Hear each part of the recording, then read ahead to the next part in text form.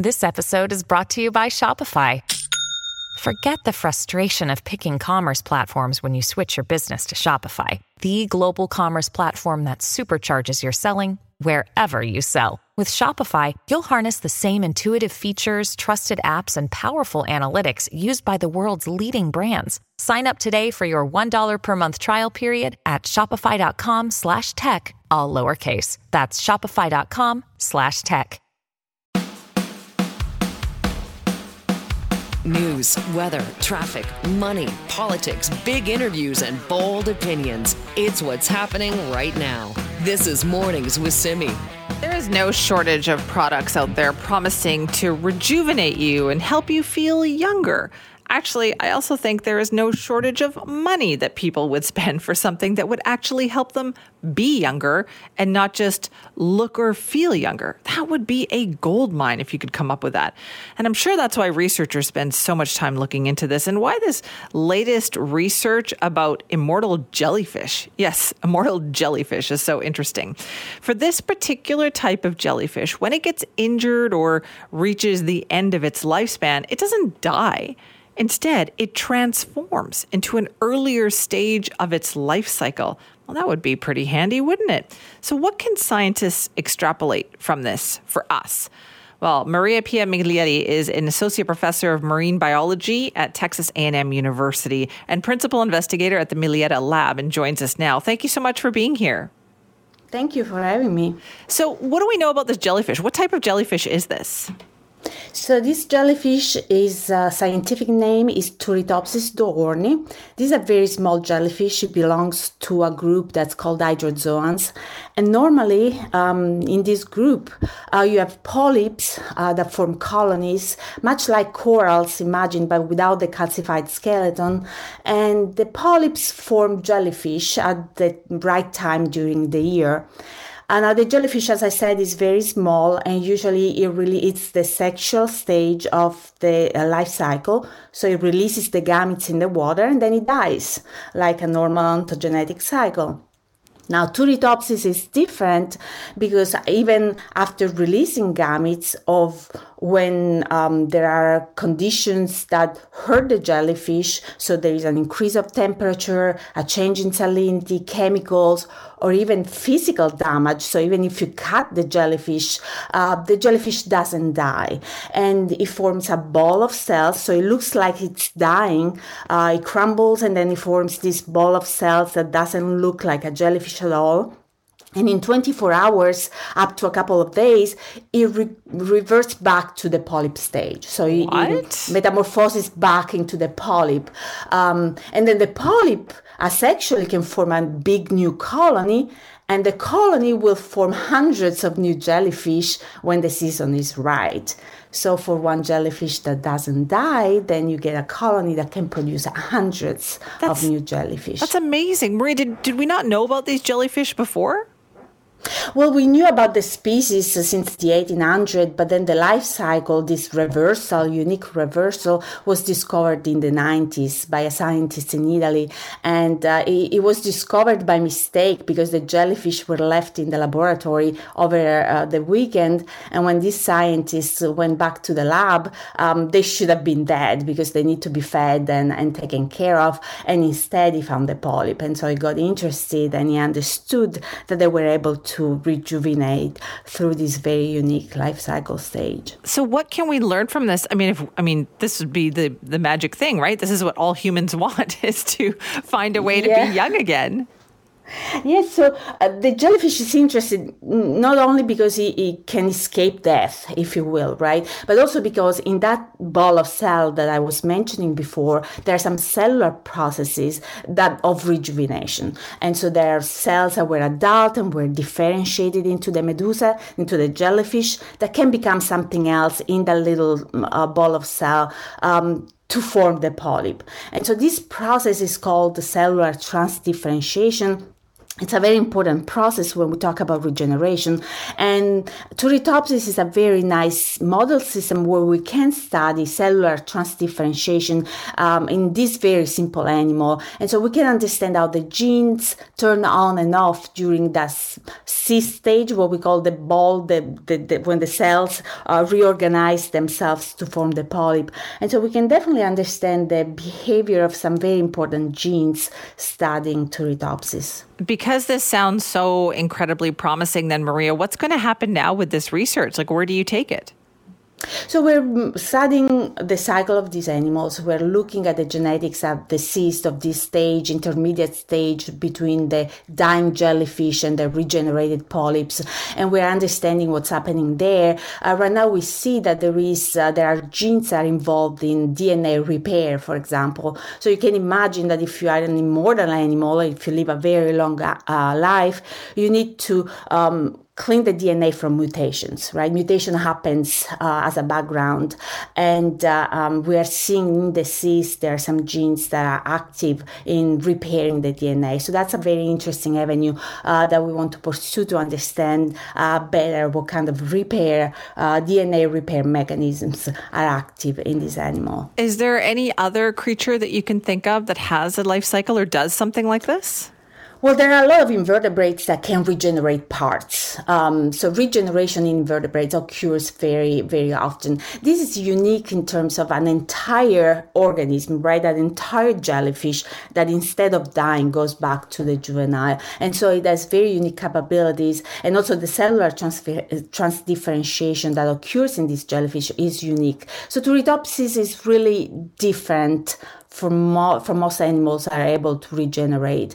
It has really unique capabilities. That is amazing then. This is like almost like the fountain of youth, Maria, isn't it?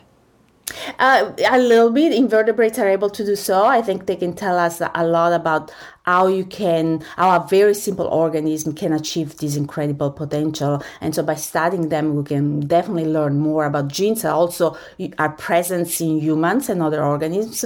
And so we can understand better the processes in general of transdifferentiation, of cellular differentiation, and of regeneration. Is that what fascinates you? Do you think, I've never seen this before? Yes, absolutely. To me, it's very interesting to understand what's happening in this transition, right, between a dying medusa and the new regenerated polyps. And so what drives me is really trying to understand the processes that govern this very unique metamorphosis. I have a feeling your research will be very much in demand, Maria. Thank you so much for your time this morning. Thank you so much. Bye-bye. That is Maria Piamiglietta, who's an associate professor of marine biology at Texas A&M University, talking about these unique little jellyfish, just one particular type of jellyfish that has the ability to essentially metamorphosize. When they reach the end of their life cycle, they die and then they are regenerated as a younger form. It's amazing. Can you imagine? That is like the fountain of youth right there. That is what everybody seems to be looking for. This is Mornings with Simi. Time now on this Monday morning for us to check in with Vaughn Palmer from the Vancouver Sun. Good morning, Vaughn. And good morning, Simi. All right, here we are talking about BC ferries, and this time the Premier has weighed in, so it's a big deal. Yeah, we had a double header on Friday. The chair of BC Ferry Board, Joy McPhail, former cabinet minister, finally surfaced and started doing media interviews. So I guess you can tell how much trouble there was there. And then the Premier does an event on Friday afternoon welcoming the two new members of the legislature. But all the questions are about ferries. So what about it, Premier? He says, it's unacceptable what's going on BC ferries. So there you go. He says that he's talked to ferries management on Friday. Didn't tell us who it was, but, congratulations, Premier. The media have been trying to find ferries management all week and not getting anybody. So he talked to them, and he told them it's unacceptable. So we go from there to reporters asking questions. How unacceptable? Yeah, what does that mean when you say unacceptable? That's like a great word, but what does it mean? It's one of those words that politicians use, it's like mistakes were made, but not by me, right? It's like, unacceptable. So what does that mean? All right, well, the Premier says that, if things don't turn around, the necessary action will be taken. which sounds a bit of a threat. But again, there two reporters came forward to say, including our friend Rob Shaw, and it goes, well, like, is there some kind of timeline on this? Like, when do you need to see results? It's been a year since you fired the CEO, so how much longer do they have to turn things around? And he ducked the question, got asked it again, ducked the question again. So I don't know how much time he's prepared to give them. It's the first indication we've had that his own patience is running out. So I guess we'll see. I think all eyes, Simi, next weekend, busiest weekend of the year for BC Ferries. Everyone's braced to see if they can do a better job than they did on the May long weekend and the Canada Day long weekend. Okay, and that is the big issue because that is coming up this weekend. Yeah. Any timetable that the Premier indicated for like when unacceptable becomes something more? No, as I said, Samuel, he got asked that a couple of times, and he didn't want to go there. I mean, some strong language sort of shot across the bow, maybe trying to give us the impression, but lacking a transcript from whoever he talked to in Ferries Management. I don't know how much time he's given them. I gather you've got the CEO is surfacing this week, so Nicholas Jimenez, maybe he'll tell you if he's on a short leash or a long leash. One thing that did jump out, though, from the Premier was, and you hear this, we heard this from Rob Fleming, the Transportation Minister, you hear this from New Democrats, which is, we're here to support BC Ferries. BC Ferries is independent, and we can debate whether or not that's real situation, but the government is here to support, and sometimes they even mention that they gave, the government, this year, out of last year's budget surplus, they gave BC Ferries a one-time grant of $500 million. Now, Vaughn, I love it when you do your homework, and I know you actually read where this money is going, but I want to get into this, but we're going to take a quick break, and then when you come back, Vaughn's going to find out where that $500 million actually goes next. All right, we're back now with Vaughn Palmer from the Vancouver Sun. We're talking about BC Ferries, and we know that BC Ferries received a $500 million what do you call it, Vaughn? Like was it a bonus? Was it a extra funding? Like, what do we call this? A grant. Bailout. A grant? Okay, bailout. Giveaway. But what's it for is the question. Well, it's interesting. I do love the listeners and I do love the readers because I get these notes and they say, well, you've mentioned a few times that the government, and the government's mentioned, they gave ferries $500 million beginning of the year, back in March. Why don't they use that money to, let's see, the website's broken. How about if you fix that? Or maybe recruit bonuses to recruit some of the holes they have in senior mechanical staff on the ferries. Maybe step up maintenance of the ferries so they don't break down, all that, right? Well, they can't. I mean, I go to the website of the Transportation Ministry. I'm directed to the right link, as I asked. And the agreement governing the $500 million is posted there. And it's a pretty tight leash. First of all, ferries can't even use the money until next year, April the 1st, 2024. And they can only use the money for two purposes. The first one is holding down fares over the next 4 years. So limiting fares to 3% a year, fare increases. Ferries said their view was it was probably going to have to increase fares by 10%, so most of the money is going to go do that. It's paid out installments over 4 years, and any money left over, well, that can be used to reduce greenhouse gas emissions from the ferries. So I suppose, if you were going to buy electric ferries instead of diesel, that might be used to subsidize if electric ferries are cheaper, or you could use the money to convert the ferries. But otherwise, they're on a very, very short leash on this, Simi. The money, as I said, is doled out for those two purposes over 4 years, and any money that isn't used for those purposes has to be given back to the government. So Now, the government keeps telling us, Simi, that, the ferries are independent, but you read that agreement, there's no independence at all in how they can use that $500 million. Okay, so that's... Can I tell you the best passage in it? Because I'm having trouble processing that. It's like, that just seems like very limited. Yeah, it's very limited, and my favorite part of the agreement. This is how the New Democrats elect strict political control over messaging. So, the Independent Ferry Corporation, arm's length from government, is given $500 million. And the agreement says ferries cannot announce anything, give any speeches, release any news releases, hold press conferences without first clearing the messaging with central government. That's with crazy. The New Democrats, right? They have to give the government 3 days notice, business days, of any statements they're putting out on this money. And the best part, every statement regarding the $500 million must include the following statement. They must say that they respect with gratitude the provincial government for giving us this money. So they have to thank we gratefully acknowledge the financial support of the province of BC.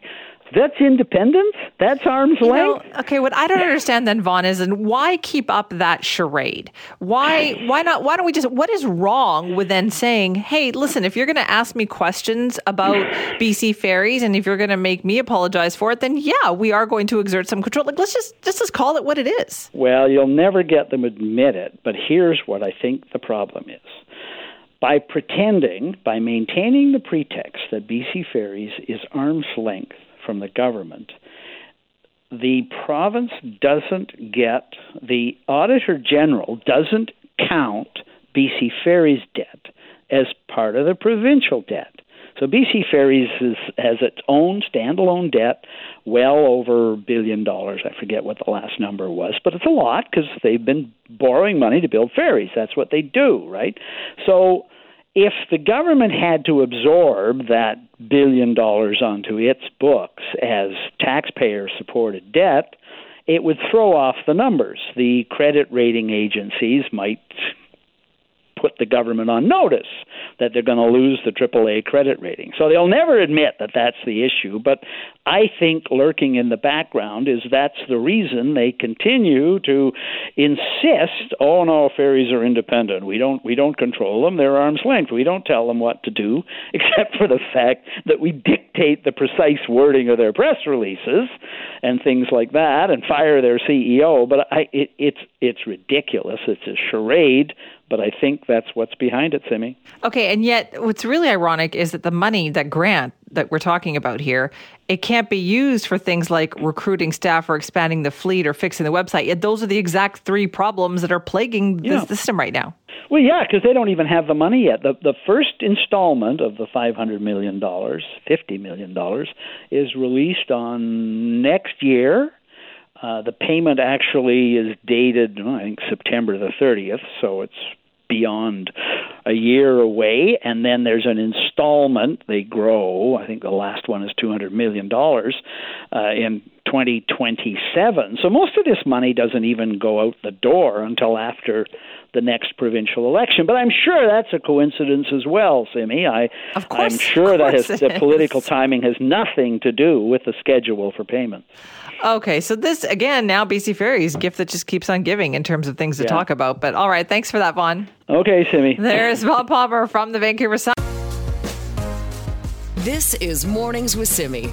If you look at those statistics, inflation is slowly but surely coming under control, right? The latest numbers are at their lowest point in 2 years. It was 2.8% for the month of June.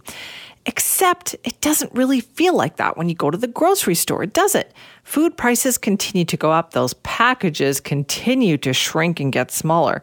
In fact, food prices have gone up more than 9% in the month of June, too. And it's not like we can put that off or go without food. We get hit by that no matter what. And that's why this latest report from the Competition Bureau of Canada is so interesting. It is about grocery prices.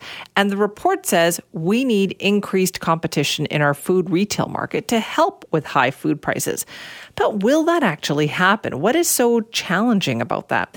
Well, Mike von Massow is an associate professor of food economics at the University of Guelph and joins us now. Mike, thanks for being back with us. Glad to be here. So, Mike, is it unusual for the Competition Bureau to just kind of come right out and say that? Well, the Competition Bureau really only responds to things when they're asked to. So last fall, when there were the hearings in Parliament. And there were concerns about grocers. The Competition Bureau was charged with taking a look at competition and were asked to do it by June of this year, which they did. And in that report, they recommended more competition. I'd highlight, though, that the report didn't find a whole lot. And so there's not a solid foundation, I would say, for the recommendation. And I think we need to be a little bit cautious that we know what we're getting when we make recommendations like that. Okay, what do you mean by that? Well, the report highlights that there were increases in margins, what they called small but meaningful increases in margins. And those were discussed at the parliamentary committee, and the grocers, whether you believe them or not, said a large part of that change was because their pharmacy divisions were selling more, and that they weren't making more margins on food. And in fact, Sobeys said explicitly, our margins aren't up because we don't have a pharmacy business, and so there was no connection to profits based on margins. The other thing I think is important to keep in mind is that companies get big for a reason. There are efficiencies from being big. If you look at distribution, you look at the ability to buy, and if we automatically say break up these grocers without looking at how important those economies of scale are, we may end up having more competition, not arguing that more competition is bad. We may end up having more competition, but higher prices because we lose some of those efficiencies. So I think it's important. And what I was disappointed was the Competition Bureau didn't acknowledge that and didn't look into that. Like, I don't think people want to see these big companies broken up, but what they'd like to see is more of a discount retailer come to Canada, like Lidl or Aldi. Like, I hear so much about those retailers in the States and what an impact they have. Well, I think the reality is if there was an opportunity here, they would be here. Part of it is probably because Canada is small. Those companies have established a beachhead in Canada. I think it's worth noting that the Competition Bureau said they talked to some of those retailers, and one of them said it's going to be hard for us to compete on price in Canada. And so they had made an explicit decision not to come in yet. I think we're also seeing the incumbent grocers move some of their stores from, say, mid-level or upper-level stores to discount stores. So we're seeing more of a movement to discount availability. But, those stores, Lidl and Aldi could come in now. We'd have to ask them in more detail why they're not. Right. So are Canadians, do you think, content with our choices right now? Well, I think Canadians are uptight with food prices going up. Yes. And so they would. There is, I think, a feeling that they'd like more choice, but I'm not sure that more choice would give them what they want, which is lower grocery prices. Right. What we want is a grocery price war, right? Like we want to see something that puts these retailers on edge a little bit, that they have to compete more for our money. Well, yeah. I think we'd definitely like to see that. I would argue that these grocers are competing quite hard with each other. We see specials, we see price match guarantees. You might argue that that's not good enough, frankly, Walmart's only been in the Canadian market in terms of groceries for about 20 years, so they are a relatively new entrant and have created competition for the incumbents, as has Costco. So we've had some new competition. Maybe some more would help, but I think before we jump into that, let's make sure we do it. I'd like to be cautious. I'm a researcher. I'd like to be sure we're going to get what we think we're going to get rather than going ready, fire, aim, which we often do for policy. Right, I know, but it just tells you how frustrated Canadians are. Listen, Mike, thank you so much for your time on that. Well, thanks for having me. That's Mike von Masshaus, an associate professor of food economics at the University of Guelph, talking about competition in our grocery store industry here. Report from the Competition Bureau saying this would be a good thing, but how do we make that happen? Like, have you changed anything about your grocery store? I'm growing so much more stuff in my garden this year as a way to perhaps not buy as much produce this summer. But I'm asking you, what have you changed about your grocery store habits over the past year because of prices? This is Mornings with Simi. They're looking for the truth, but sometimes the only way to find it is to confront the lies. They'll see videos of their partners living with singles. But will it really be them? For the first time, deepfake technology will come into play. What? Do they know their partners as well as they think? Okay. Just when you thought reality TV shows couldn't get any crazier, there is a show on Netflix right now. You just heard the commercial for it. It's called Deepfake Love. I'm trying to wrap my head around it, actually. It's a reality dating show, but it incorporates deepfake technology. So essentially, as you heard, you are testing your relationship to see if you believe what you see or do you believe what your partner tells you. Now, if you ask me, I think that's seriously messed up. Who would sign up for something like that? Well, unfortunately, lots of people would. This whole artificial intelligence frontier is one of the big reasons for the actors and writers being on strike right now, too. It has the potential to change a lot about the entertainment industry and not necessarily in a good way. So how much of a problem could this be? Well, we had a chance to ask Jeff Hancock that. Jeff is the Harry and Norman Chandler Professor of Communication at Stanford University, founding director of the Stanford Social Media Lab. All right. We always love to talk about artificial intelligence with Jeff. Now, Jeff, this one seems to take the cake, though. A reality dating show involving AI. This sounds like a disaster waiting to happen.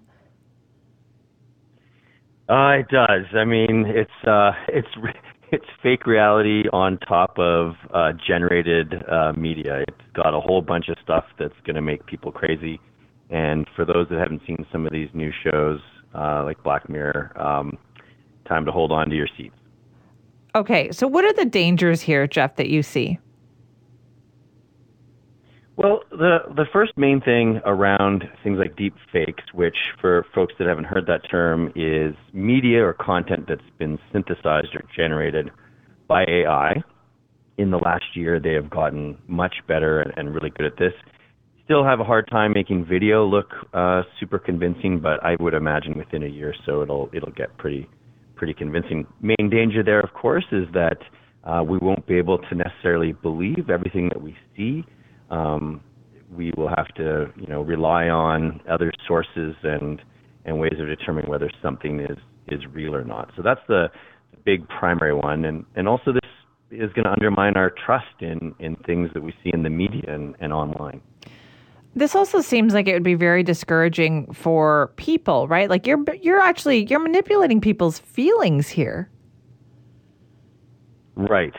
So when it comes to these TV shows, that is in some ways what directors and creators try to do. Even when we think back to books, like a really great book is often one that manipulates our feelings and gets us engaged and involved. And so in some ways, it can be thought of as okay, like this is just a new tool in their toolkit. What I worry about is when people don't know that they're engaging with something that's a deepfake. So when I turn on Netflix, I know I'm consenting and I know what I'm going to get into here. But if I'm, just on the internet doing my own thing and encounter something, now I'm unaware, and that is when we get into real problems of manipulation and deception. Also, if you're putting this in the category of reality TV, isn't that also a little bit disturbing? Because it's not reality TV. It's not even close. Yeah, although I know even reality TV is not really reality. But this really seems to go way beyond that. Yeah, it's it reminds me when I first watched Survivor back in the day, and that sort of sense of like, whoa, this is a different kind of TV.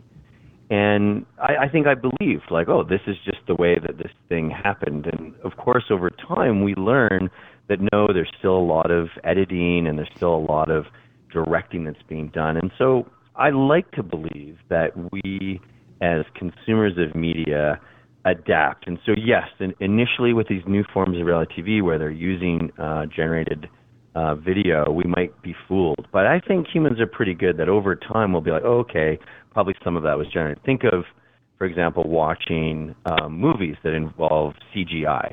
We don't think like, oh my gosh, that plane actually blew up or that building actually fell over.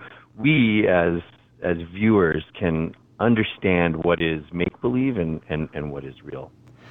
Right, but it takes time for these kinds of adjustments, and they're usually bumps along the way, are there not?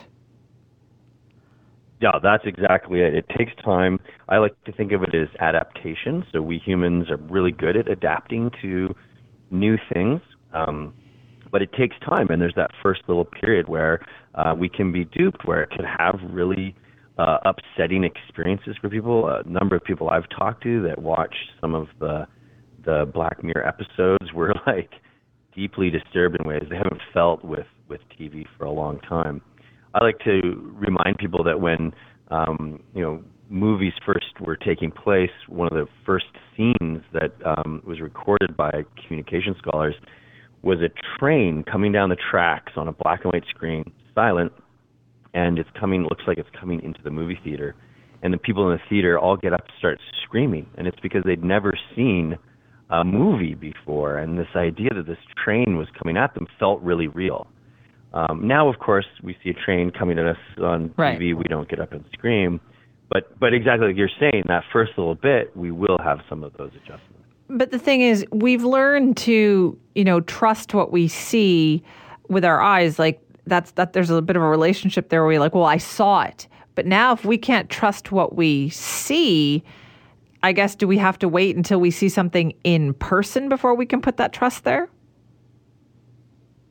Yeah, you bring up a really important kind of irony of the development of these really advanced AI tools, which is they may make our in-person interactions all the more valuable. Will I know that this is what Simi actually is saying and thinking when I talk to her on the phone or over text? Not likely. Like, you could be using AI right now to help generate messages that are going to be the most persuasive for me, Jeff Hancock, based on all of our previous conversations. And so I won't really know if it's Simi saying these things to me until we're face to face. Right. One place this is going to be really important is online dating. Like, if we were in a dating conversation right now, I need to know, like, is this really you, or is this like somebody or something is helping you be funny and smart? And when you consider how much people rely these days on the online presence to develop relationships and to keep relationships, it seems like we're moving away from more in-person relationships to something that, we don't even know is real. Yeah, I think that we layer media on top of things. So, we used to think that radio would kill newspaper, TV would kill radio, internet would kill TV. All of those are actually, thriving in many ways, right? The podcasting world is huge, radio is huge, TV is still big. And so instead of it replacing things like, say, face-to-face, we sort of layer it. So when I talk to my friend, I might see him face-to-face, text him, talk on the phone, all that stuff.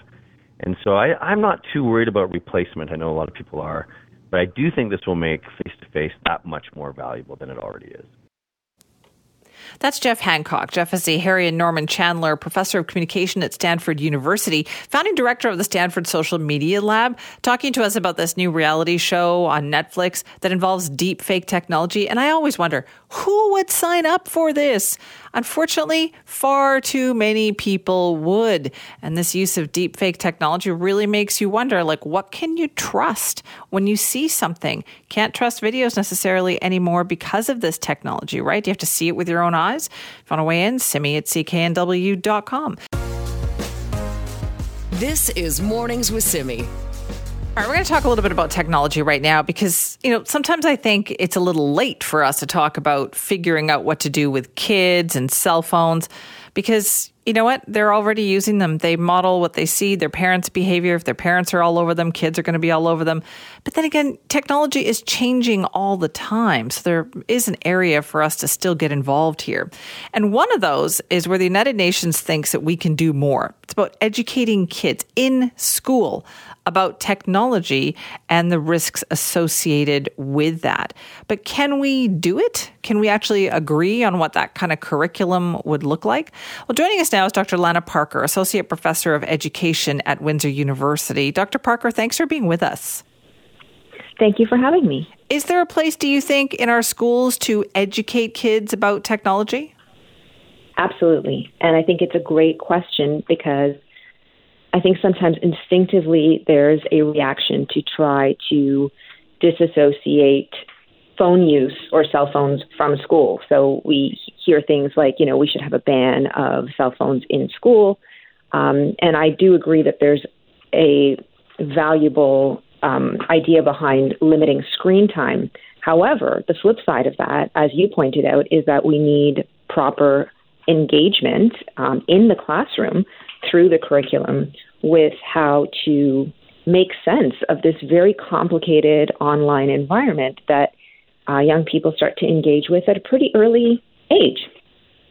Is it not too late for that, though? Because they're engaging in it. Their parents are doing the same. Like, aren't they learning a lot of this behavior at home already? Yeah, that's a great question. So, you can almost flip it on its head and say, well, it's never too late because it's important if we have not really had proper engagement previously, or if this has been an area of oversight in education, then it's even more important that we respond. So it's true that most of the online use that they see, as you said, is kind of modeled in the house. But, one of the things is that young people are pretty developmentally sensitive, and growing up with the technology means that a lot of the content that they engage with is between themselves and the online world, because unlike previous generations, everybody's got their own screen now. So one of the things that I think makes a really good rationale for having more engagement with at least what they're experiencing online in schools is that we want to deprivatize it. We want to bring what they're engaging with one-on-one on their screens in online life into the real life world, whether it's dinner table conversations or conversations with teachers in the classroom. Right, but if parents can't even agree on the technology and how it should be used and what if it's good or bad, how can we get the schools to figure that out? Yeah, I think, one of the things is to not be too prescriptive. That is to say, not try to teach very particular kinds of things, like how to use this particular app, for example, which, as you said, some parents would prefer their student or their children to not be engaged with. I think it's more a question of how can we encourage the kinds of critical literacies, so ways of thinking about who we engage with online, how we ourselves present online, how we make decisions about mis and disinformation and what information is real.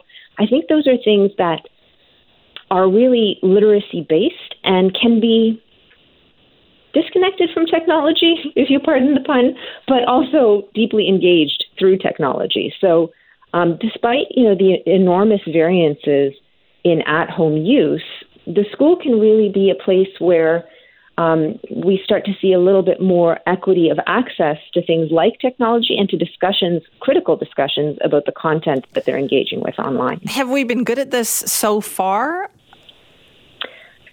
We have tried. Ontario, for example, has a media literacy curriculum, and I think media literacy curricula, even in BC, across Canada, has been taken up in different ways. Historically, that looked like, alerting young people to media that they would encounter, sort of traditional media like news media or television advertising or the things that they might see in magazines. That curriculum has been slow to evolve, but I would also say that one of the things that is important now is to evolve beyond just one curriculum strand and sort of, moving it off to the side and saying, okay, we've got a digital literacy curriculum, for example, so that's all we need now. I don't think we've been great at it, and I think that there's lots of room for it to be incorporated critically across things like numeracy and literacy curriculums more broadly from kindergarten all the way to grade 12. Sorry, when we say literacy, you're not just teaching them how to use these platforms then. Wouldn't the curriculum be more along the lines of, let's question this, like what is good about this? What is bad about this? Absolutely. So that idea that they are making decisions online about who to follow. They might not be making decisions. The algorithm might be making decisions for them in terms of making recommendations for other kinds of content. Like on YouTube, you watched this video, so maybe you want to watch this next. So the kind of criticality that they need in order to make decisions well, but also I think that they need an in real life place, some space and some time in the classroom to talk about what it is that they're encountering. So, in my research, I'll talk to young people and they'll talk to me about the comment sections as being some of the more popular, the more popular, but also some of the more stressful places. And sometimes they're turning to the comment section for the kind of validation or reinforcement about how to make sense of the material.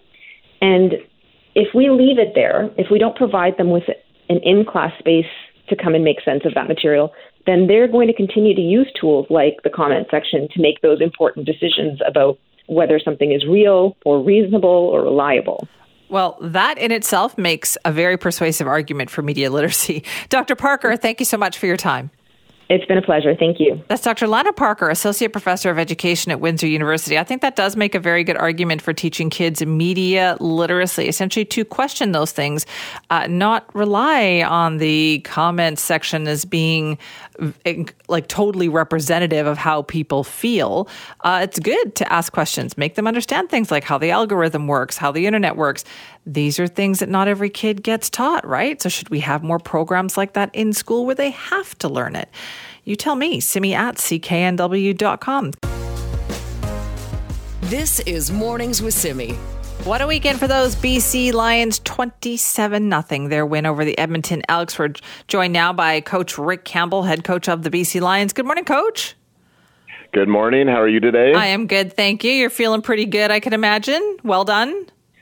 Yeah, it was a good win. Yeah, that was a good one to get. And, we have a quick turnaround. We played Saturday in Edmonton, and then we're on to Winnipeg on Thursday. Okay, so what was the key here? Let's talk about this, because you're without Vernon Adams, right? Although it sounds like he was on the bench, but not playing.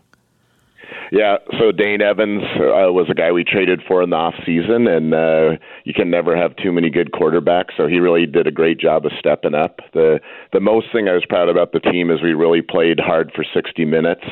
There was a lot of talk about Edmonton with their record and all that stuff, and I really liked that our guys didn't get caught up in Edmonton or what their situation was, as we just wanted to come out and play good football, and our guys did it from start to finish, so good on them. Yeah, but to get not one but two shutouts against a team, because you also blanked them earlier in the season, did you not?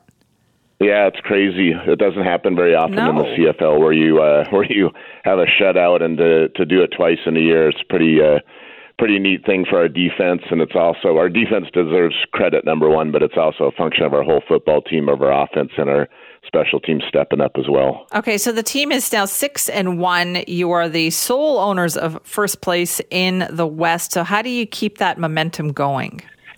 Yeah, well, we're in a tough one again this week. We play at Winnipeg. They're 5-2. They're right behind us. So we've already played there once. This is our second trip to Winnipeg. So we don't have time to really think about things too long. Like I said, we're in Winnipeg. We play there Thursday night, so it's coming quick. We're back on the field today, and I know our guys will be excited to get on to the next one. Is that a good thing or a bad thing? Like when you have those two games that are so close together like that, so does that help you keep the momentum going, or do you worry about the strain on the players? Yeah, we typically don't like it. We'd rather play once a week, but it is what it is. And last time we played in Winnipeg, it was on a 5-day week. So our guys are pretty good about not making excuses about things. So we'll be out on the field today, getting ready to go, and we know it's another big game, and we'll be ready to go. Okay, so what's the mood like? Would you say with the team?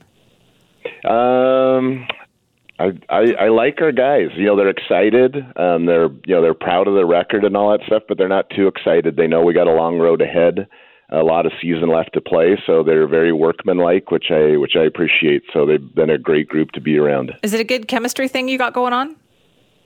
Yeah, I'm a big believer. You have to have talent, obviously, in pro sports, but I'm a big believer in chemistry and character and quality people, and we're trying to, surround ourselves with as many good people as we can around here. Okay, well, the last game in Winnipeg was all right, so let's hope it goes just as well this time. Good luck. Thank you. Have a good day. You too. That's Rick Campbell, head coach of the BC Lions. So the BC Lions won 30-6 the previous game against the Blue Bombers. They now play Winnipeg again on Thursday after this 27-0 shutout win against the Edmonton Elks. They had won 22-0 against Edmonton earlier in the season. For Edmonton fans, oh man, this is rough. There were boos. There were people wearing paper bags in the stands. It is a rough go right now to be an Edmonton Elks fan.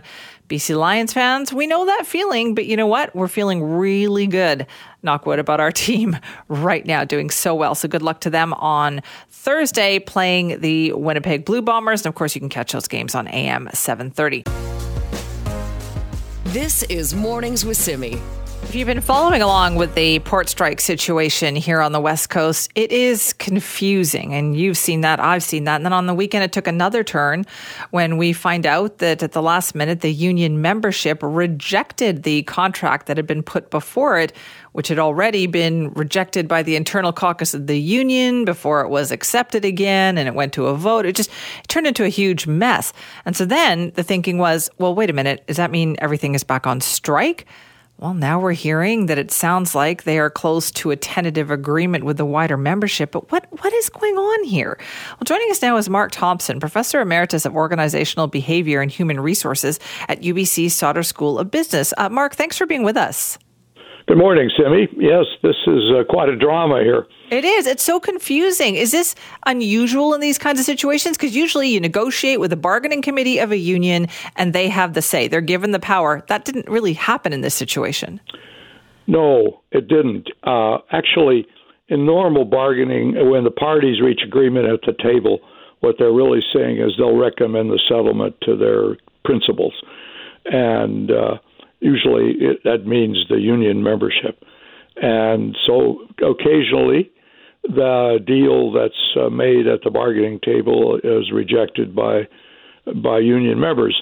That's certainly embarrassing for the bargaining committee because they'd given their word to the employers, but it does happen. And in this case, it happened twice, first by the union caucus and then by the full membership. But under the pressure of action by the federal government and with the assistance of the Canada Industrial Relations Board, Saturday night they reached an agreement, and that's going to be submitted to the members. I think the employer members, 40 of them, have ratified. And so now it's up to the union. So this is like a soap opera, I think. It really, it is. But what does this tell us, though, about what was going on there with the membership or the relationship? Because they really seem to have wanted more protection for their jobs. But I think the average Canadian looking at what they were offered was thinking, well, I don't know, it looks like a lot of money to me. Well, you're right on both counts.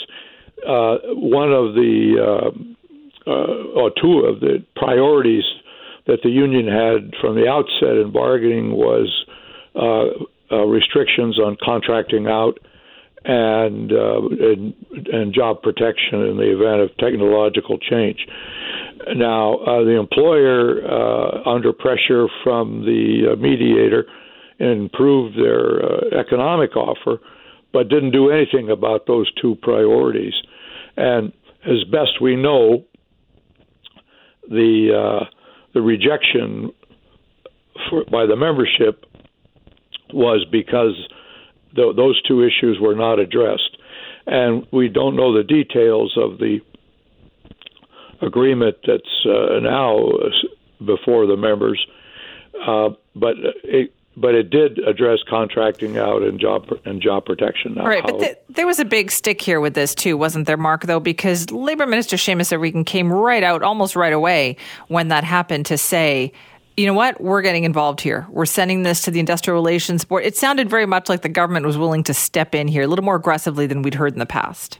It certainly did, and the Prime Minister had said that something had to be done, and the Minister of Finance, the Deputy Prime Minister. So the heavies in the federal government said enough already, and so the Canada Industrial Relations Board, which is a tripartite body, assisted the parties in reaching agreement. Now, that's not something it normally does, but maybe the fact that both employers and the union were represented by the board in reaching this agreement gave a better focus on resolving the issues. Every time the employer spoke, they said, "Well, look at all the money you're getting." Well, that's their version of the money. You get a little different version from the union, but they're well-paid jobs. I mean, nobody quarrels with that. Right. What does this do, though? Do you think for Canada's reputation in terms of getting things moving and that business reputation? I don't think it matters much at all. Business groups say, "Oh well, this is bad for our reputation." This is really a quasi-monopoly, and the alternative is the U.S., which has the same union and had short strikes just a few weeks ago, and now they're back to normal, and that's what's going to happen here. But there are losses. There's no question about it. That's the way longshoring strikes are. It affects the whole economy. The government didn't want to intervene, partly out of principle, and partly because if they intervene quickly, then there's a temptation that the parties will come to an impasse the next time around, and expecting the government to get them off the hook. Right. And there's a history of that here, and they don't. You don't get elected to Parliament to settle disputes. Right. But hopefully then this is the end of it. Who knows what's going to happen, but hopefully this is the end of it. I think hopefully this is the end of it. But as you say, we've said that before. Yeah. I think we said that last time I talked to you. Mark, thank you so much for your time. Oh, you're welcome, Simi. That's Mark Thompson, Professor Emeritus of Organizational Behavior and Human Resources at UBC Sauder School of Business. So we know that it sounds like there's a tentative agreement that has now been reached, a new one between the workers and the BC Maritime Employers Association, this with the help of the Industrial Relations Board as instructed by the Labour Minister. Let's hope this one sticks, that there's not more confusion about this, but of course we'll let you know. Also this morning we were talking about grocery store prices and the idea that do we need more competition in the industry, to get those prices lower? Everything else seems to be coming down in price. Inflation seems to be getting under control, except for grocery store prices. So Beverly wrote me and said, within walking distance from my home, says Beverly, I have Costco, Save on Foods, Walmart, Safeway, and Real Canadian Superstore available for grocery shopping. And she said, and the prices are still outrageous, she said. There's a couple other options she has. She could drive to a No Frills, but she doesn't want to, get her car and do all of that. But she said, so I'm not sure competition is the answer to the price problem. She thinks it's a matter of gouging. Everybody has to eat. Grocery stores know they can get away with it. We do have to buy groceries, and she thinks that's really what's going on here.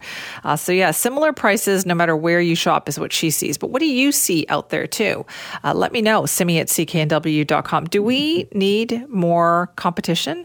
Do you shop at the same store, or do you shop around to get the best price? I shop around. There's stores that I go to for certain things, but yeah, I'll go to a different store if I need to get a good deal on something. But what about you?